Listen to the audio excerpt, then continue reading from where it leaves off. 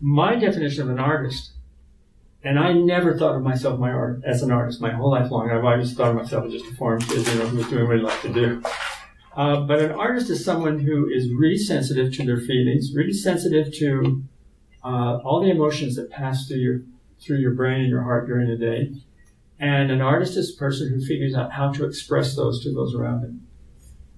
And if you reduce animation to making a movie that will make money or taking home a salary, some of that gets eclipsed. Some of that and the joy that comes from creating the artwork isn't really as grand as if you can actually create. And I find a lot of people, everyone I believe is born to create. You have it in you, and it's scared out of you, or maybe programmed out of you by the school system, by your parents, by the churches, by whatever. It's programmed out of you. And so pretty soon, what I seem to get to meet is artists who are afraid. They're afraid to express their emotions. Maybe they don't even know what they are. Or they're afraid to take chances.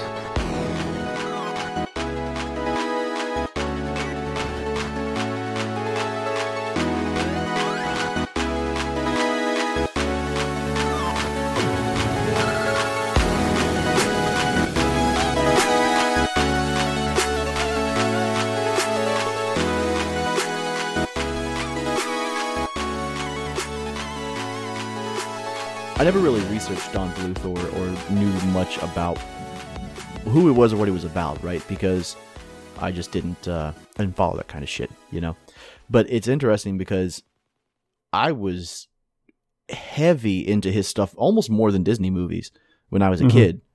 I mean, Fievel was weirdly, and Fievel Goes West were like two weirdly influential movies on me that I was mega obsessed with for a long time. And I always thought they were Disney movies until I was fairly old. And then I figured out that he was doing a lot of what like Pixar and DreamWorks. DreamWorks, yeah. Yeah, I just fucking hate that company. What Pixar and DreamWorks are doing in comparison to Disney now, it was kind of like that's what he was doing throughout the 70s and 80s. And that's just, I don't know. It's fascinating to me. And then there's what is it, Imagination, the Minion guys? Right? Oh, are they their own studio? Yeah. I choose to believe they don't exist, whoever they are. That's a fair belief. Yeah. Yeah. I didn't even know. Actually, I didn't know that was their own thing. I figured that was some part of DreamWorks or some bullshit. Who made so Minions are their own thing? Is it just Minions or it's Minions and the rest Despicable of Me? Okay. And they did Sing. Oh, okay. So they are headed by some sort of fucking actual demon, is what you're telling me. Yeah, they're a French sort of company. Actual hell spawn summoned into this Christian earth to plague us with fucking bad memes that grandmas like. Awesome. And on that note, I think we should start the show. You're listening to Geek Squatch, the podcast all about 80s and 90s nerd nostalgia. I'm your host this week, Caleb McAllister, and we're going to be talking about one man's life and contribution to our childhoods because he is probably one of the most influential people in any 80s kid's life and 90s kid's life for that matter. And he is just a feature and staple in animation, in the industry of animation. That is Don Bluth. So this is our first episode highlighting one person. And we're not going to talk about everything, all the films in detail, obviously, because we want to do episodes on that in the future. But we're going to talk about his life and all the things he did. So when we do talk about the movies that he created, you will know who he is, and we'll link back to this episode when we cover his films. As always, I'm joined by my co-host, Alex Hirsch. What's up, Alex? Oh, hey. Hi. Hello. I got a lot to research later this evening, I guess, because finding out that Minions are part of their own thing is, I don't know how to handle it, man. You know what I mean? I feel like there should be laws against it. Yeah, it's I didn't know that either, and then I found it out, and my mind was also blown. Well, I just feel like if there were a god, okay, there's no way. If there was any sort of oversight over this shit, there's no way that this could be its own company. It would have to be some sort of oversight, some sort of under the table project that somebody let their brother do, out of like Disney or something. That was what I thought the whole time. But no, as it turns out, the Minions are their own actual thing that someone let happen for real on purpose. Anyway, Don Bluth though, like that's exciting. I watched a couple of his films this morning. His animated specials. They're all very short also, which is nice. They're about 90 minutes. Yeah. I like a nice tight sort of animated situation where it's not a long drawn out thing, but it's also not like, I don't like 60-minute things. You know what I mean? I don't want to sit down for the hour long, basically 2-parter after school special. I'd rather see that good 80 to 90 minute mark. Amazing. It's so nice. As always, if you got something to say about the show, you should call and leave us a message at 540-692-9165. And we actually got a call from one of our regular boys, Boogie. Bogey? Bogey. Yeah, you're right. Sorry, Bogey. I was going to say, it seems like you're making fun of him now. No, I'm not. Not at all. He's a great man. He calls us probably like once every 3 to 6 months and leaves us a very wonderful voicemail. And he had some questions. So I'm going to let Alex address like the main question he had. So take it away, Alex. So we have had some format changes, which Bogey highlighted. He said, hey, man, you guys, your format is kind of all over the place now. And it's true. We are kind of in a transitionary period because I would say probably obviously at this point, if you've been listening chronologically, Colin and Brandon have taken a break from the show. Colin's focusing a little bit more on using what little bit of free time he has as a father of young boys. He's taking a little bit more time to kind of focus on video games and relaxation, things that aren't quite like kind of like having a third job or a second job. And Brandon sort of is in the same bank in that he's got new responsibilities with work and things like that. So they're both taking a bit of a break. They're still part of the show. They're still they have an open chair here. Just imagine them being out sick for a little while, and hopefully at some point they'll both be back on a more permanent basis. But for now, at least, you're stuck with Caleb and I and whatever rotating guest host that we can manage to shoe in for that week. And another point to that, the format change will depend on the subject. So we have an open format. We try to keep it, relatively the same, but each subject sometimes requires a little bit of a shift. So like tonight, we're talking about one man, not a movie, not a musical band or a toy or a top 10 list or top 5 list. We're talking about one person, Don Bluth. Right. If you're unfamiliar with that name, I can say 3 movies that will trigger all sorts of memories to come back to your mind. 1, The Secret of Nim. 2, The Land Before Time. And 3, An American Tale. If you have not watched one of those 3 films, you should go do that right now. If you're under the age of 30, I would also say Anastasia. True. What excellent a movie point. that is, actually. Yeah. I think, honestly, growing up, I watched a lot of American Tail. I don't think I saw The Secret of Nim until I was like 16 or 17. It just never came up. I'm the oldest in my family, so, if I wasn't into it as a kid, if it was from sort of before when I was born, nobody was into it. You know what I mean? So I caught that a little bit later. Land Before Time, of course, I feel like it's just an American or maybe a generational staple worldwide. But Anastasia is where I would say that Anastasia might be my favorite Don Bluth movie. If not, honestly, I'm going to look around and make sure no one's watching. I fucking really like Titan AE. Like a lot. That movie's good. It's a cool movie. Yeah, and I was like, hey, it's not that bad. So let's talk about the man, the myth, the legend, so to speak. Don Bluth was born in El Paso, Texas, the son of Emmeline and Virgil Bluth, their 8th child. Yeah. His great-grandfather was Helaman Pratt, an early leader in the Church of Jesus Christ of Latter-day Saints. So if you're not familiar with that, that means that Don was a Mormon. Is a Mormon, actually. Good for him. Yeah. As a child in El Paso, he rode his horse to the town movie theater to watch movies, but it was the Walt Disney's classic Snow White and the Seven Dwarfs that would spark his passion for animation. After watching Disney films and cartoons, Bluth would go home and copy every Disney comic book he could find. At the age of 6, his family moved to Payson, Utah, where he lived on a family farm. I'm not quite sure what the situation is, but seemed like they needed to move back home. Yeah, and so I think in my research I came across that not only his brother, but I believe also one of his parents were artists, maybe, or at least hobbyist artists.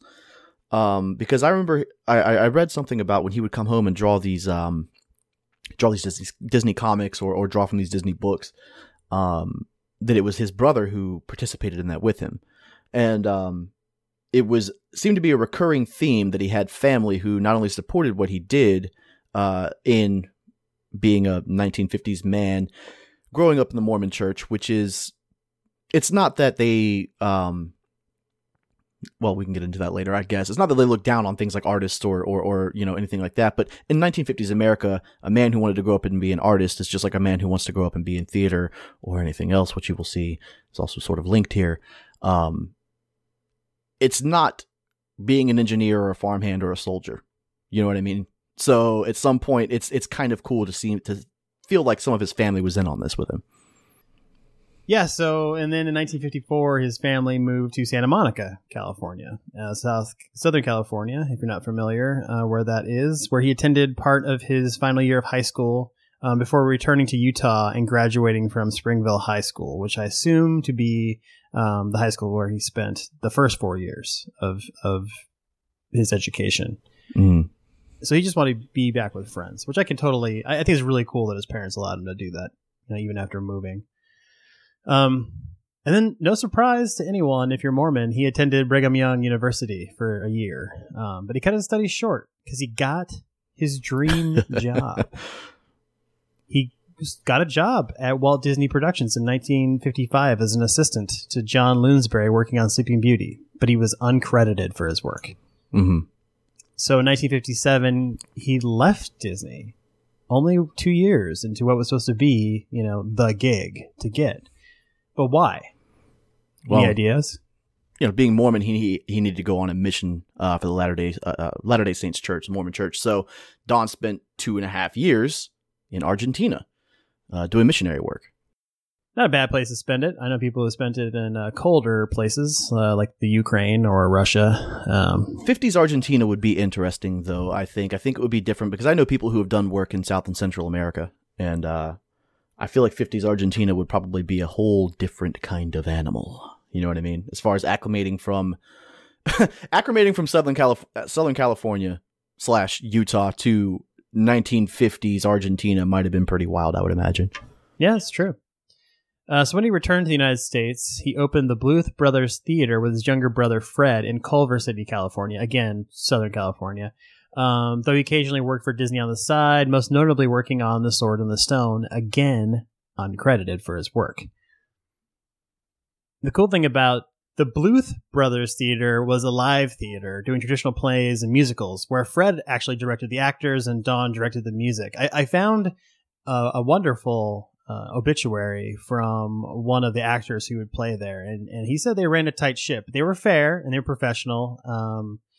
And I think it's fascinating that they had this, I think it was like about 5 to 6 years where they worked together on the theater. I'm not sure what happened afterwards. I assume it continued on after Don left, as he would soon go back to Disney. But it was really nice to hear that they were had a really nice place. Like the people who acted there, the troopers loved it seems. Yeah, that's interesting, I would think, right? Because what is there's a creative performative aspect of obviously theater and also animation, right? Animation's a little less personal relationship with your audience, right? But it still is a very personal act of creation. I just think it's kind of cool that these two brothers decided, what the hell, let's open a theater and see what happens. And by all accounts, it like you said, it was a warm place that functioned. And I don't know, it's this guy. The more that I read about him, the more interesting he is. I always thought that he was just some asshole that graduated college and started making movies. Right. So then Bluth returned to college again and got a degree in English literature from Brigham Young. So he went back. But the weird thing is he got this degree in English lit and then went right back to animation And he got hired on at Filmation in 1967, working as a layout artist for like the Archies, and they had a whole bunch of other like weird 60s tie-in cartoons that none of us would be familiar with. Filmation, however, most 80s kids would remember it for the place that created He-Man. Yeah, as well as every other late 80s cartoon that tied into a toy line. Filmation was so huge on that shit. So in 1971, he would return to Disney, where he worked on Robin Hood, Winnie the Pooh and Tigger 2, and the mini adventures of Winnie the Pooh as a character animator, and then would quickly rise in stature on The Rescuers as animation director and Pete's Dragon as director of animation. Yeah, two titles that seem incredibly similar, though must be different. I don't know how. Yeah. Okay. Like, and it's kind of interesting to go from that rise in such a short amount of time. You know what I mean? To go from animator to fucking director of animation on Disney products, right? Well, Robin Hood took like 3 or 4 years of production to be released, and the Winnie the Pooh and Tigger 2 series probably was less, but there were only a handful of movies released in the 70s from Disney. I counted 4. Yeah, there aren't many. And also Robin Hood is something that I don't know how much we can actually really focus on because it's sort of before our scope a little bit. But my God, I have probably seen that movie 400 times. Yeah, it's Jamie's favorite Disney movie, ironically enough. Yeah, she loves it. I would put it in my top 5 probably. It's a complete failure if you look at the box office compared to the cost. I'm sure. It was abysmal. They did reuse a lot of the scenes in that movie, though, for other films that were released in the 70s and 80s. You can see direct animation ripoffs, which is smart on their part. They're reusing the same cells and just changing the characters and stuff. So his last involvement with Disney was the 1978 short The Small One, which he would get absolutely no credit for, once again, even though he was both the initial producer and director of the project. So he's basically the initial drive and vision. It gets taken over because he leaves Disney, which we're going to talk about in a minute. And they just wipe him clean. I don't know. It's just kind of crazy to me. You don't get any kind of recognition. But that's show business, right? Yeah, I guess. I mean, I don't know how possible that is in 2018, but surely in '78, Disney. I mean, even though the '70s were dark for Disney, I mean, it was still fucking Disney. You know what I mean? I guess they could have one of those meetings where they call you in and tell you you'll never work in this town again. You know what I mean? Yeah, definitely in that time. So it was around the time that he was working on The Small One that Don and some of his Disney animators made and produced a short film called Banjo the Woodpile Cat, which is a horrible title. It takes place in... I kind of want a cat named Banjo. Yeah. I know the cat name is fine. The Woodpile Cat is what bothers me. That makes this cat seem better to me. Really? I'm not going to lie to you. I don't know, man. Out where I live, we value just mangy mouser cats. You know what I mean? Oh, I have 2 mouser cats. I don't have to worry about that. Yeah, they catch all sorts of stuff all the time, which is great. So that takes place in Don Bluth's hometown of Payson, Utah, during the 1940s as Banjo travels to Salt Lake City to find the urban world and just find out that it's not for him. Don Which is wrote also the music. a weird recurring theme in like all of Don Bluth's work. Yeah, it's almost like he has one story to tell. Yeah. It's almost like the same thing that all of these kind of turn of the century people did, like Tolkien and everyone else. It's this weird encroachment of the urban sprawl on their idyllic homelands. Yeah, I mean, there are only, 7 types of stories, right? And this is just the one that was very popular. I suppose that's true. It's man versus nature kind of thing, Yeah, man versus progress, I think it would be that one. Yeah, true. Yeah, that's what, yeah. Man versus nature, sure, yes. All of these men hating their radishes. So here's a tie-in back to the Bluth Theater Company. Actually, is that Don wrote the music and the lyrics to all the songs in Banjo the Woodpile Cat, which I find fascinating. So he actually has some talent in that area, although he wouldn't really use it that much. I haven't personally watched Banjo, but I've seen clips, and it looks exactly like what you would expect from any other Don Bluth film. Like, the animation is amazing. In fact, a lot of the characters look like other characters, like Feifel or or any of the other characters. The villains in there look similar. It's kind of just reeks of his style, you know? I imagine we'll talk kind of about that style here at some point, but it is unreal how much he influenced the rest of what Disney did in the 90s. Yes, we'll definitely talk about that. They were direct competition. So we're almost to the point where he goes independent because while working on this short in his spare time and weekends, he approached head of Disney Studios at the time, Ron Miller, but was rejected. You know, Ron couldn't see Banjo as commercially viable. Right. Well, I mean, think about Banjo the Woodpile Cat. Like you said, I mean, first of all, God, the more I say it, the more it sounds really good. But it had no brand recognition. You know what I mean? It didn't have any underlying books or legends or mythology to pull from like Bambi or Pinocchio to propel it. So it sounds like a sound decision to them. I can see why they wouldn't want to take a risk on another just random sort of new intellectual property. But looking back on this decision, I think Ron may have made a mistake. I would agree because I think that Ron could have said, hey, you feel really passionate about this thing.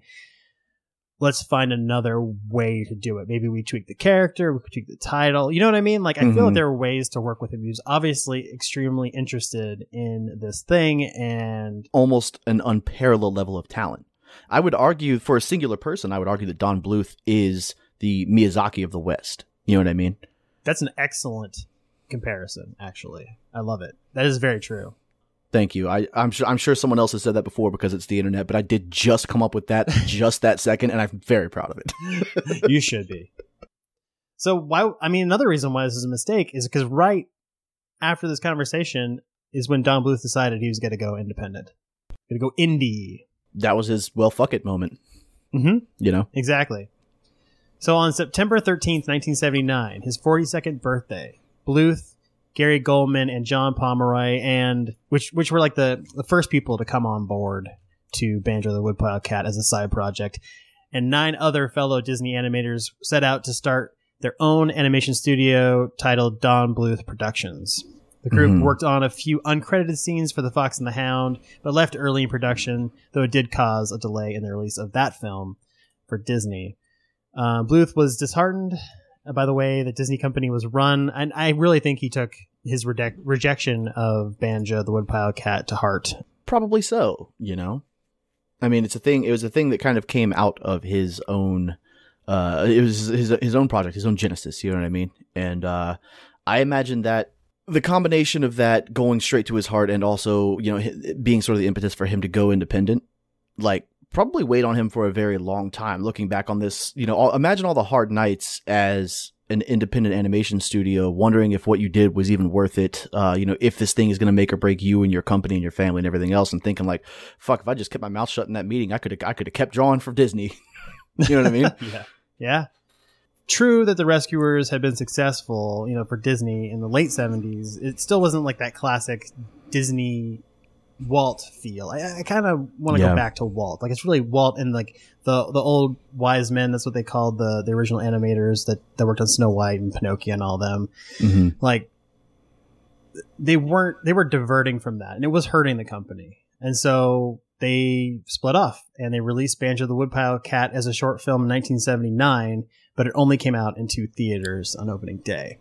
There were talks to open it up before the Muppet movie, but it just never materialized. You know, I think at the end of the day, and I should go back and do this as well. I mean, looking at screen caps from this movie, and sort of, again, as an adult, kind of having gone back and watched a few of his pieces, like, you could do worse than to go back and watch this, probably. I think it would be an interesting thing to do, especially if you grew up liking movies like Fievel or whatever else. It might be a good idea to go back and watch Banjo the Woodpile Cat and just see sort of the genesis of this company, because it absolutely just looking at the cover of the VHS, it just drips Bluth. You know what I'm saying? It's just him. So Don Bluth Productions officially moved into a building outside Studio City in LA and began work on an animated segment of the 1980s live action film Xanadu. If you're familiar with that hot piece of trash.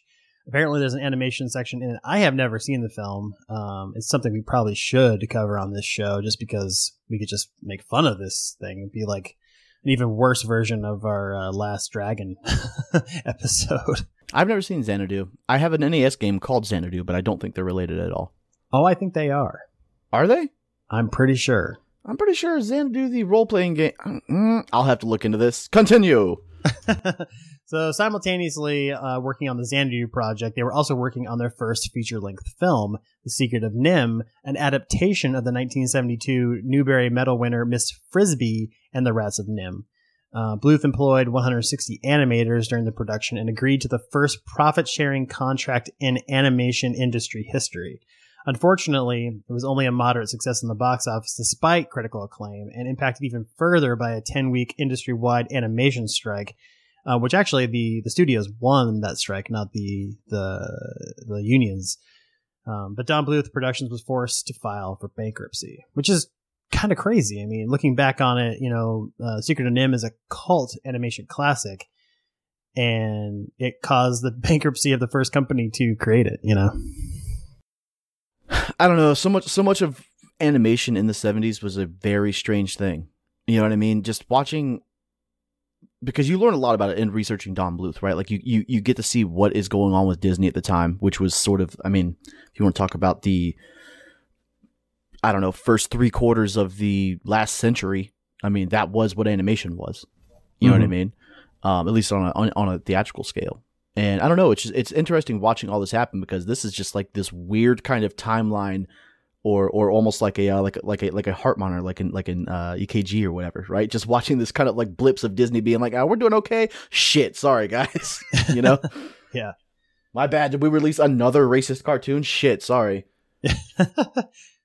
So Don Bluth's next film would have been an animated version of the Norwegian folktale East of the Sun and West of the Moon, but was never made due to lack of financial backing. I highly suggest, if you're interested in this at all, this idea of this Norwegian folktale, you should check it out, because there are production drawings and just sketches and stuff, and they're amazing. I mean, there's stuff you would expect from Don Bluth and the people that worked for him.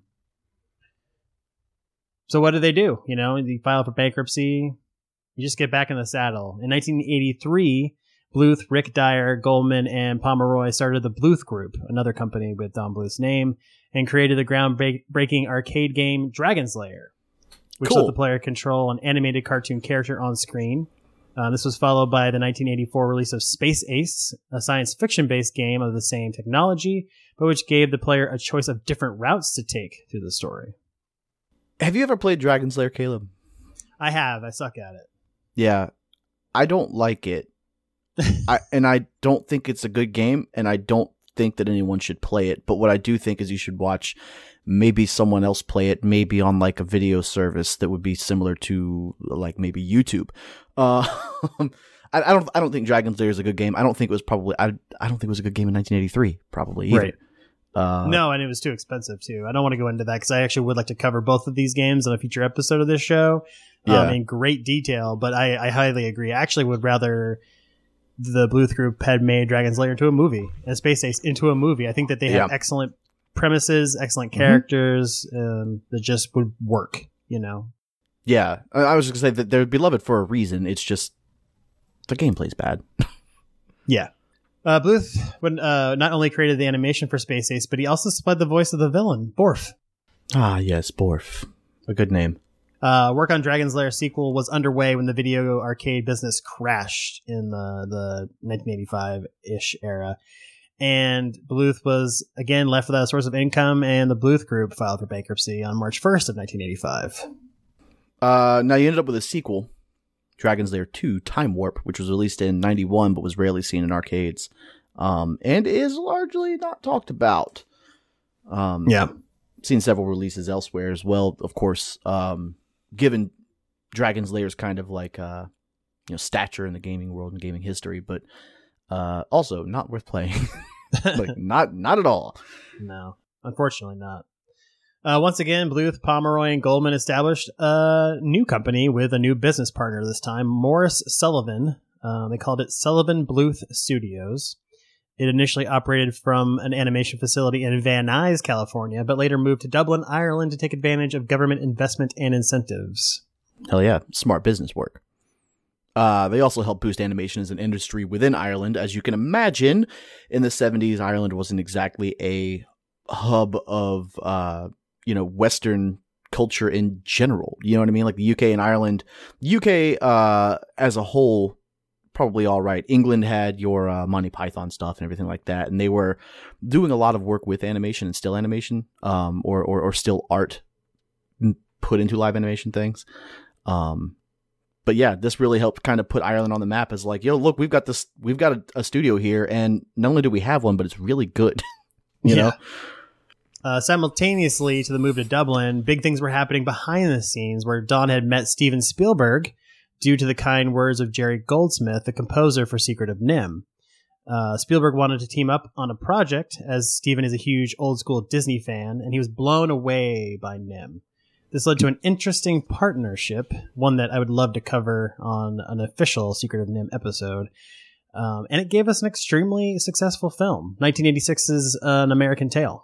At the time of that movie's release, it became the highest grossing non-Disney animated film of all time, grossing $45 million in the United States and over $84 million worldwide. That is insane. Yeah, the main character in American Tail, Fievel Mouskowitz, would later go on to become the mascot for Amblimation, which is Spielberg's animation company. There was a studio responsible for the sequel, Fievel Goes West, We're Back, A Dinosaur Story, and Balto, which probably people have actually seen. It was closed in 1997, though some members went on to work at DreamWorks. Yeah, it's animation is a small world, like if you haven't, everyone who worked at DreamWorks probably worked at some other animation company unless they were young and just got their start at DreamWorks. Yeah, and even modern animation, even now with how insanely huge that industry is, if it's a Western company or a Western audience, shit, man, at this point, a lot of work is still done, between keyframes and things like that. Like a lot of work is still done in Thailand and, Indonesia and places like that. I mean, it's still much smaller than you would think. Rebecca Sugar and her brother are involved in every fucking cartoon on Cartoon Network right now, it seems like, and it's weird to think about. That's the Steven Universe, girl who made Steven Universe.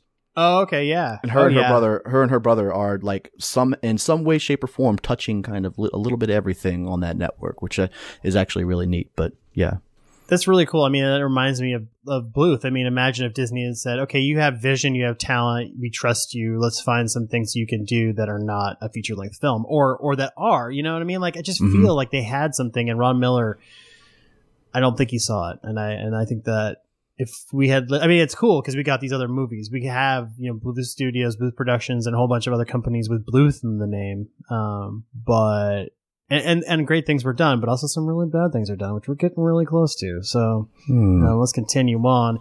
Their success led Spielberg, Bluth, and George Lucas to collaborate on The Land Before Time, which was quickly released in 1988, which did even better in theaters and on home video than An American Tail did, which is crazy to think about. And it would be followed by numerous horrible direct-to-video sequels. Yeah, the most recent of which was released in 2016. That franchise is somehow still going. And I don't know who it's for. I don't know who it's for. Yeah, but I mean, look, I don't know. My kids run probably a more unique circle than even most in this country at this point. Or maybe, I don't know. Or maybe they're right there in the middle. But the thing is, at least my children, like, they're not opening Netflix and kind of mindlessly looking at something and being like, oh, that one has a dinosaur on it. I want to watch that because it has a dinosaur. Like, my kids are fucking connected, dude. They know what things are. They want to watch the thing that's popular that everyone else is watching, the thing that people are talking about, or, the thing that's on Cartoon Network that is now on Netflix. You know what I mean? Right. My kids would never turn on some direct to video, direct to Netflix Land Before Time movie. You know what I mean?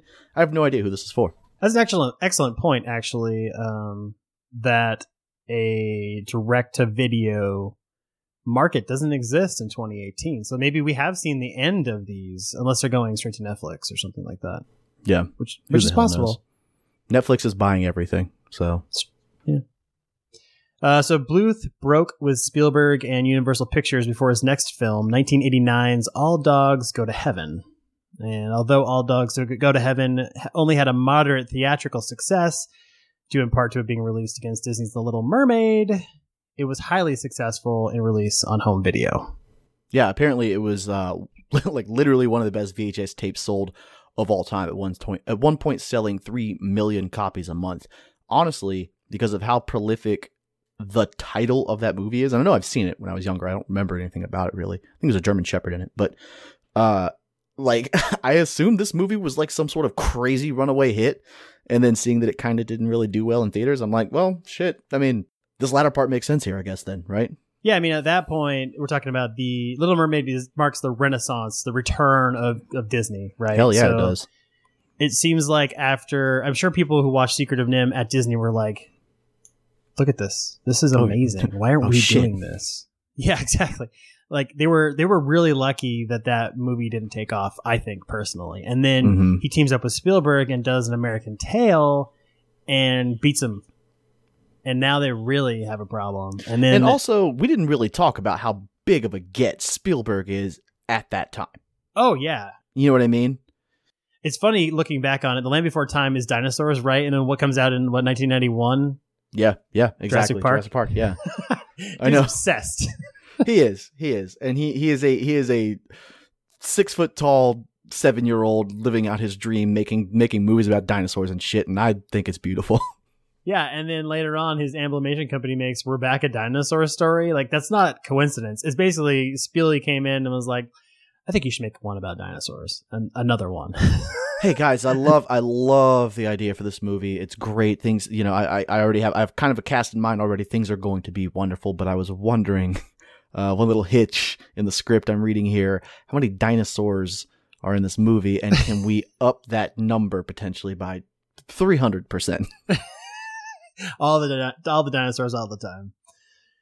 Much like other intellectual properties, this film was followed by sequels and other media. So there are like 3, I think, sequels to All Dogs Go to Heaven. Sure. Yeah. And of course. Why not?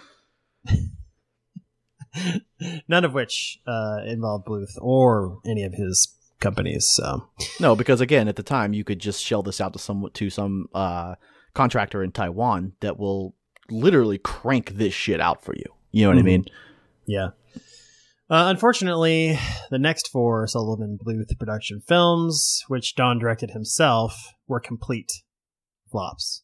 These include 1992's Rockadoodle, Thumbelina and a Troll in Central Park, both released in 1994, and 1995's The Pebble and the Penguin. Now, Alex, have you seen any of these? I've seen Rockadoodle many times. Didn't know people didn't like this movie. It is. I hate it now, honestly, because it's very like rockabilly and just I don't know. I thought you were gonna defend it for a second there. Like I'm not into it now, but it's fucking weird. There's a rooster whose voice calls the sun, and that he abandons his humble rural southern home to go become a rockabilly rocking boy, and the whole place gets flooded, dark or flooded, or I don't fucking remember, man. It's been a while, but the whole point is there's a lot of supernatural shit in this movie because Bluth was very obviously into this kind of sort of fantasy aspect of things. So like, and owls also. Can we talk about fucking Bluth and owls? He likes owls a lot. They're fucking everywhere. They're in every single movie, and they're always in positions of great power. They are powerful animals. You know, they are turn very their head powerful animals. 180 degrees. They're powerful. What a totem. You know what I mean? But anyway, I don't know. Rockadoodle is a fucking weird movie. That was what my point of that is. It's not just haha, look at this animated movie. It's got a talking rooster. Like, yes, that's weird on a surrealist kind of level. But this movie is all about a rock and roll rooster who is also apparently a fucking wizard. Do you remember his name? No. Chanticleer. Oh, yeah. That's because it's based on a French play. Yes. Yeah. Yes. And I don't want to tip my hat because I actually do want to do an episode on Rockadoodle, but apparently the idea for this movie, the Chanticleer movie, was pitched in the 1930s at Disney and had been rolling around in pitch meetings for decades. And there's probably a good reason Disney never picked that shit up. Don, come on, dude. Yeah. I mean, Rockadoodle alone like nearly destroyed Sullivan Bluth as a company. They had acquired a new partner, Suncrest Pictures, which is an Irish studio, prior to All Dogs Go to Heaven. But that company got scared to death after the mediocre box office results for the film, so they split, giving the rights to the animation cells from prior films in the process to Suncrest Films as like a part of the deal in the resolution of the financial issues. Yeah, I mean that's a huge sort of supplemental source of income, right? Because like we mentioned earlier, you can recycle these things in ways that are of great value. Not only can you use animation cells whole cloth if you think you can get away with it in your movie, but because so much of animation at the time involved tracing, or recreating sort of the same scene and the same animation over and over again, for say backgrounds or whatever else, you can sort of almost like rotoscope new characters by tracing the old frame of characters from the old cells you have. You know what I mean? Like that you can reuse these things in very interesting ways. Not only that, but the secondary market. I mean, selling my God, yeah.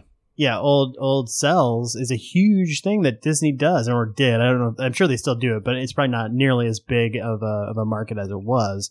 But people wanted pieces of the films. They loved them. Mm-hmm. That was a good way to get it. And now we have the internet. People just download images, But back in the day, even in the 80s and 90s, there were huge animation fans who would buy these things for hundreds of dollars. Yeah. Look, man. It's about 3 or 4 different times a year I look around on eBay for days on end trying to find myself a really cool Dragon Ball Z animation cell that I'm willing to spend whatever they're asking on. I've yet to find one. Hey, if you have a Dragon Ball Z animation cell you're trying to get rid of, hit your boy up. Give me a quote. Would you pay over $9,000 for it? No, fuck you. Fuck that joke and fuck you. That's bad. No. I wouldn't pay $9,000 to have lunch with Toriyama. Fair. That's fair. Plagued by financial instability, they shelved the Sullivan Bluth group and became Don Bluth Productions. Their newly expanded U.S. studio was forced into layoffs, and the Irish Parliament was looking to force the company to dissolve the entire company, as the employees in Ireland weren't getting paid. But they were saved. Hong Kong-based company Media Assets and Ireland's own Merlin Films came in and dropped $20 million to fund the next 3 flops that we mentioned. And it was a very, very bad investment. Also, I don't remember Thumbelina at all, but I remember liking it as a kid. And I remember my little sister liked it as a kid. But what the fuck do I know? Apparently this movie was bad, huh? The reviews are basically that it's saccharine and there's nothing in it for adults. Like it's basically aimed directly at children. Right. It's a strawberry shortcake movie.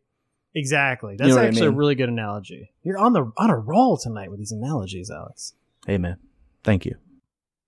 So I just want to point out that Thumbelina alone cost $28 million to make, but only made $11 million on release.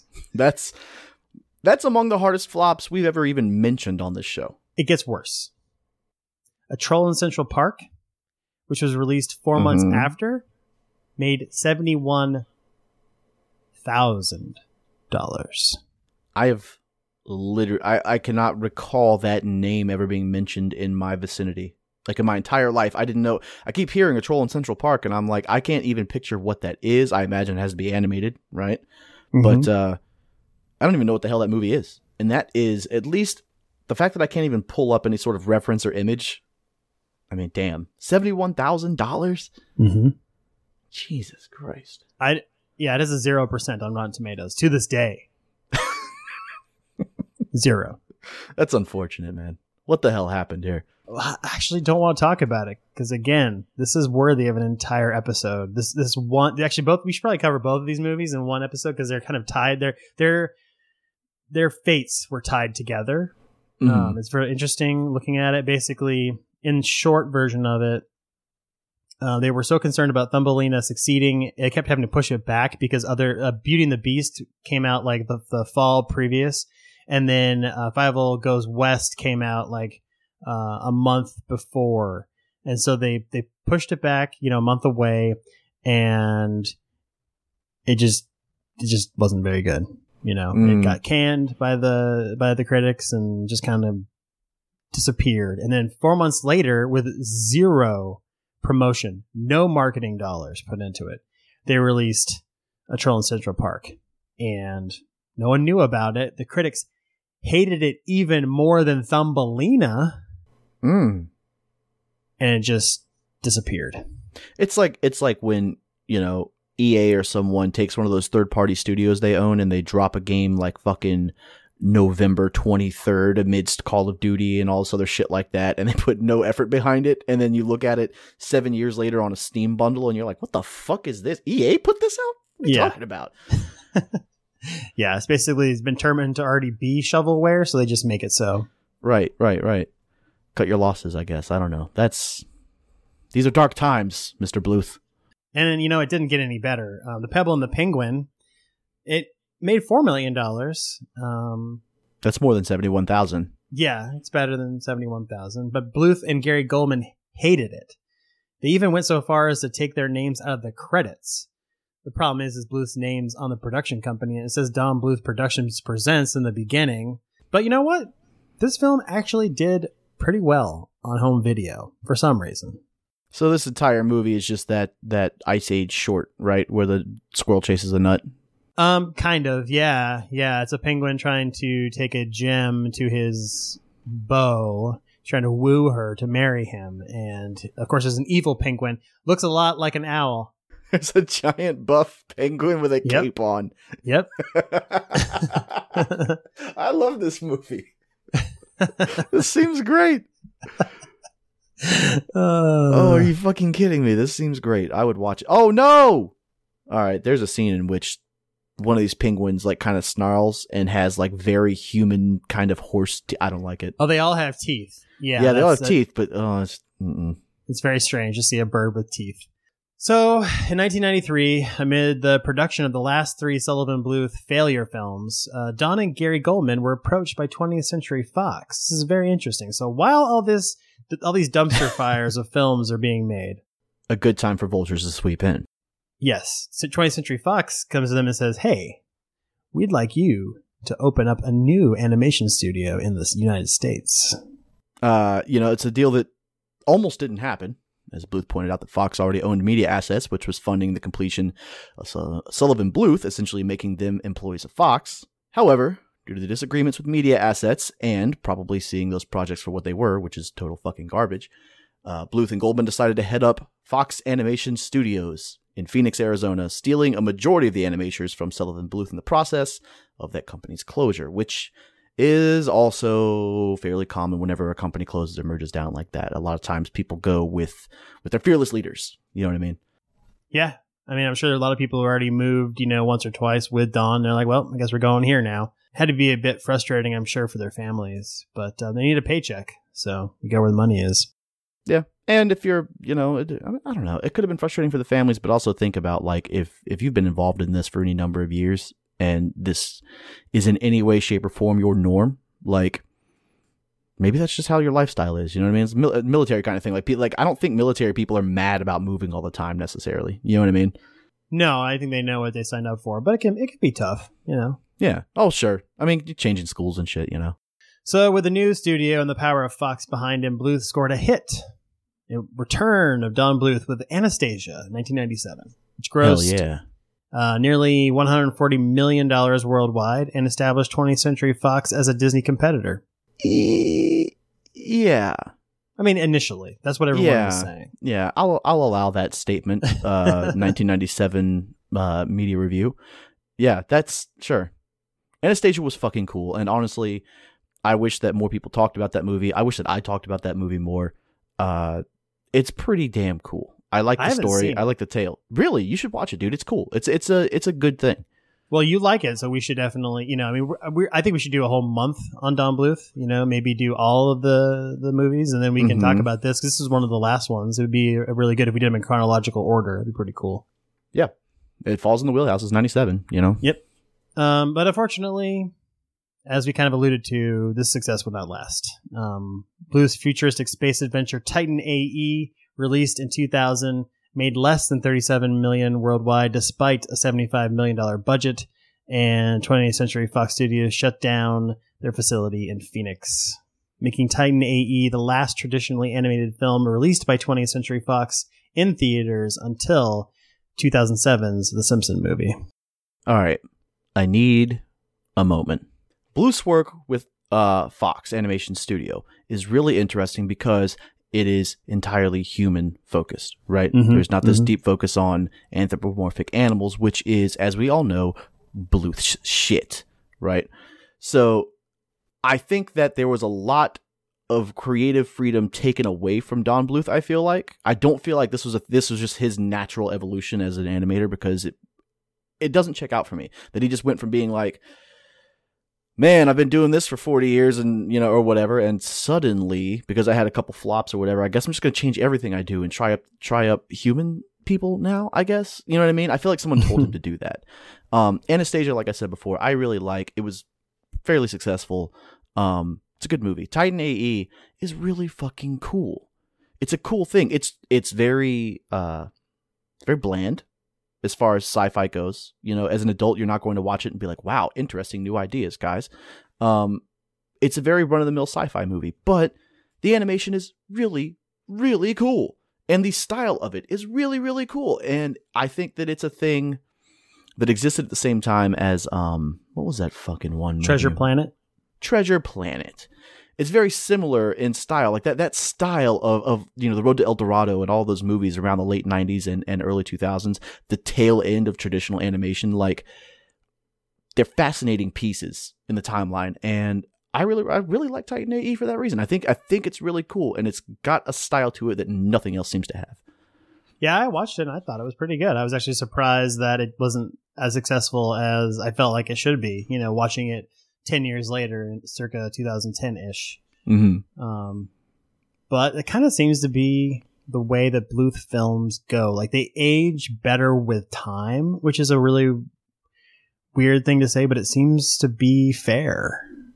Yeah, I mean, I would argue that all of his movies stand the test of time for sure. Yeah. I mean, I would say a lot of them are probably better taken outside of a theater context as well. At home. I don't know that any of I don't know that, you know, if you told me, if you tried to place me in you know, 1988 or whatever it was, I don't know that you could drag me out of the house to go see Land Before Time in a theater. You know what I mean? Yeah. But it's a damn good thing to sit down and watch with your kids on the couch, you know? Also, you don't need to take your kids to damn theater to see that movie and have you don't need your son to see you cry. You know what I mean? Yeah, your son should never see you cry. Yeah. Never. Men don't cry. We break walnuts with our balls. God, I would love to see that. Actually. I don't know, man. I've seen some weird things with breasts being destroyed and crushed. I don't think you can do it with balls though. Men are weak inherently. Right. That specific place is very weak. Yeah. So in 2002, Bluth and video game company Ubisoft just developed the video game Dragon's Lair 3D, Return to the Lair, an attempt to recreate the feel of the original Dragon's Lair Laserdisc game in a more interactive three-dimensional environment. It did for just a moment sound like you said Dragon's Lawyer, and that's probably a cooler idea than this, I'm not going to lie. And I love Dragons and medieval shit, but Dragon's Lawyer seems like a fucking fantastic Adult Swim game. I would love to play that game. Dragon's Lawyer sounds incredible. It's like a Harvey Birdman attorney at law, but with dragons. Yeah, and you have to go before you got to go before a medieval council and plead to the king as to like your case and how many sheep you're allowed to steal from the fields per year, like per your contractual agreement with the previous king. You know what I mean? Oh, This is great. Yeah, I would play that game. Also, this Gary Goldman guy keeps coming up. Yeah. And I keep thinking it's Gary Oldman every time I read his name. And then in researching this guy, like, I found that both Gary Oldman and Gary Oldman's Wikipedia articles link back to each other at the top. So Gary Oldman says at the very top, not to be confused with Gary Goldman, and vice versa. Nice. Which I think is very cool. I spent probably the first 2 hours researching Don Bluth this week, thinking that it was actual Gary Oldman, and I was shocked that he looks as good as he does for his age. And then as it turns out, one, it's not him at all, and two, he wasn't even alive for a lot of Don Bluth's career. No, he was not. That's awesome. So as of 2012, Don Bluth and Gary Goldman, there he is again, were seeking funding for a film version of Dragon's Lair, which I would see in a heartbeat. I would watch that. Mm-hmm. After apparently sitting in development for over a decade, the project raised over $728,000 via a successful crowdfunding campaign as of February of this year. So this crowdfunding is still going on. You can still donate if you want to. I'm going to tell you, this is my personal opinion. Don't do that. Yeah, this is also my personal opinion. Sorry, Don. Don't back anything in crowdfunding. No, that's my general policy as well. I have done it several times. I have never been burned and not received a thing I paid for. Knock on wood, I guess. But don't pay money for things that like you're not even sure if they even exist yet. You are not an investor. I'm sorry. It's fun to pretend, but you're not. Yep. So Don has continued to work in animation and video games throughout the 2000s, and in 2004 actually released 2 books: The Art of the Storyboard and The Art of Animation Drawing. I'm sure they're wonderful. And then on February 3rd, 2011, it was announced that Bluth and his game development company Square One Studios were working with Warner Brothers Digital Distribution to develop a modern reinterpretation of the 1983 arcade classic Tapper. And they titled it Tapper World Tour, in which players play as a bartender and serve drinks to thirsty customers. They previewed that game at E3 2011, and it's never been seen since. Almost as if there was somebody just like made a fucking phone call one day and said, "Hey, Don, what are you up to right this very moment?" And he was like, "Hanging the fuck out, drawing sexy rat ladies. What's up?" And they said, "Do you have time to draw basically 14 stages and 14 different types of drinks? It's going to take you about 6 hours, and we could make this a video game." And then they couldn't get the funding for it. That's what I imagine happened. I think what happened actually is that Warner Brothers lost or didn't actually have the rights to Tapper. I wonder who has the rights to Tapper. I don't know. But that's the only thing. I mean, considering it was playable in 2011 and was never released for mobile, like it's the only thing I could think of is somehow the rights fell through, which is pretty common with, 80s arcade games. Like the rights holders can be hard to find. A lot of times they were sold off in bits and pieces because those companies failed. Especially early arcade stuff because of that crash in the gaming, culture, I guess, or whatever the hell I'm looking for here, the word I'm looking for here. Yeah, I mean, look, we talked about it on our NES episode. That time, like, it's no wonder shit comes up in people's closets or, like, people don't know who owns Tapper or whatever it might be because, like, we don't know how many Nintendos got sold. Right. You know what I mean? Like, some shit was just on paper, man, and that's unfortunate. So in closing, Bluth's still alive. Actually, he still lives in Arizona, and he runs a website. So I think he opened in 2009, right? Yeah, he opened it in 2009. It's Don Bluth University as well, which is basically like classes. So he's got the DVDs you can buy on his website, but he also has Don Bluth University, which are I don't know if they're like the same thing as the DVDs. It's kind of murky. Apparently, like after you do a year's worth of courses, you can like go meet him in Scottsdale for like a final project thing or a final talk or whatever. And it's still ongoing, which is pretty cool. I mean, considering he's in his 70s now. Yeah. Well, the idea of a 70-year-old white man using a computer is astounding to me. Yeah. That's true. I don't know, actually. The more I think about it, 70 is not nearly as old as it was when I was younger. And a lot of these people in their 70s probably fucking worked on computers their whole life. You know what I mean? We're getting to that point, Caleb. Think about that really hard. That like people approaching their 70s were programmers. Mm-hmm. You know what I mean? Oh, yeah. It's very interesting you mentioned that. I was watching the film Lady Bird, which was nominated for Academy Awards from last year. And one of the main characters, the father of the main character, is a laid-off programmer. And he was in middle management, and he can't get a job because he's basically discriminated against because of his age. It's very fascinating because he's very capable. He has an MBA, and he has done amazing programming work. He's got a degree in mathematics, and they won't hire him. Yeah, that's crazy. that is the life of Don Bluth. I hope you enjoyed it. I think he's a very fascinating person. I know we didn't go into depth on individual titles because we're going to save that because I'm very excited to talk about all of his films. They are wonderful. And what he brought to our childhoods and the industry of animation for all of his failures. I mean, they're failures in business, but as far as art goes, these are gorgeous films. The character designs are amazing. The backgrounds in some of these films are on top in my top 10. My all-time favorite film for art aesthetic from an animation standpoint is Sleeping Beauty. That's because Ivan Earl did a majority of the backgrounds on that, and he's an amazing artist. He was an amazing artist. My parents actually got to meet him before he passed away. But that's when we neat. talked about character animation, Don Bluth. 100%. Yeah, for sure. We're nearing the end of that era in like a very real and finite way, right? Like Don Bluth is getting old, and within the next 15 or 20 years, I don't think anyone from that classical era is going to be around anymore. You know what I mean? I mean, just law of numbers. You know what I mean? At some point, just like World War II vets, you'll be counting them down on your single hands at some point. And it's tragic because this was, Don Bluth will be remembered probably as long as we talk about animation, for his work. You know what I mean? And I don't know, it's super interesting, and it's crazy to see that, a lot of the stuff has gone to the wayside with the advent of digital animation.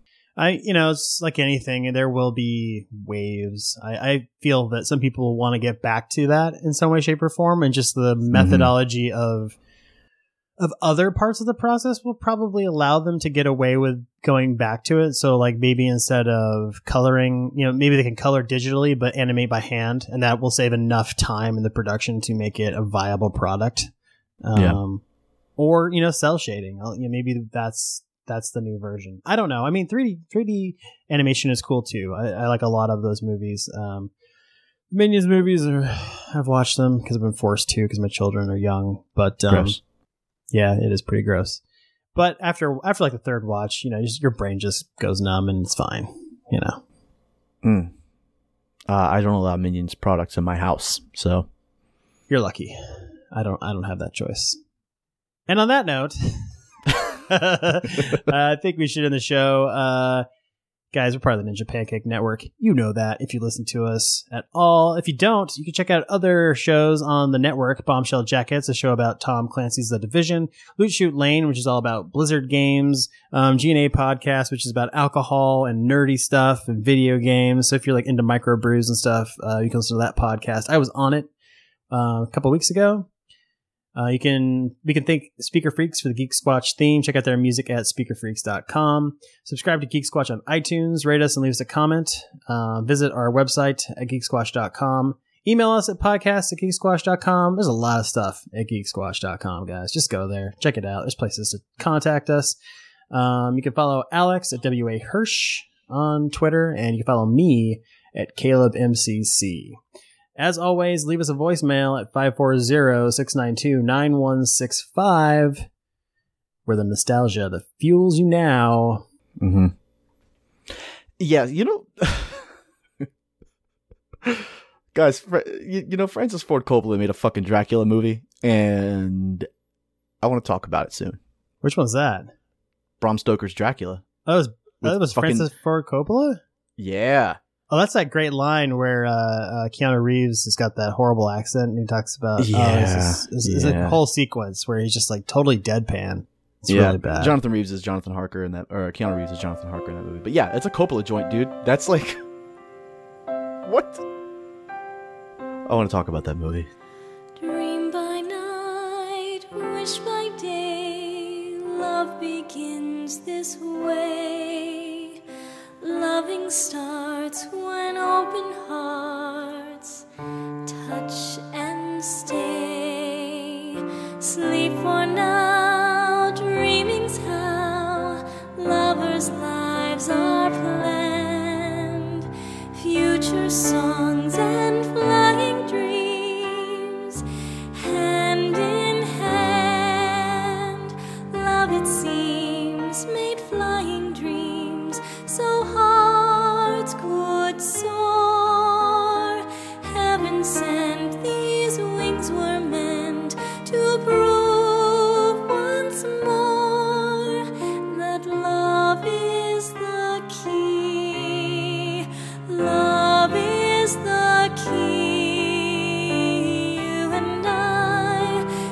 the sky, the eagle and the dove.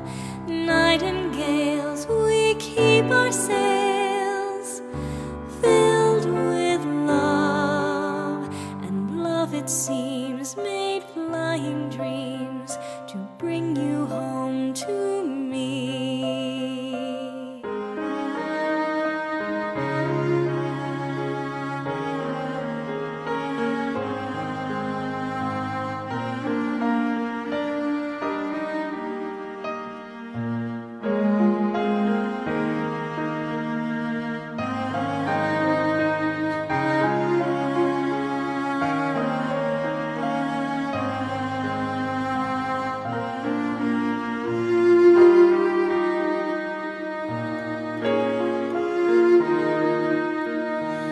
Love, it seems, made flying dreams so hearts could soar. Heaven sent, these wings were meant to prove once more that love is the key. Love is the key. You and I touch the sky, the eagle and the dove. Nightingales, we keep our sails filled with love. Ever strong, our future song, to sing it must be free. Every part is from the heart, and love is still the key. And love, it seems, made flying dreams to bring you home to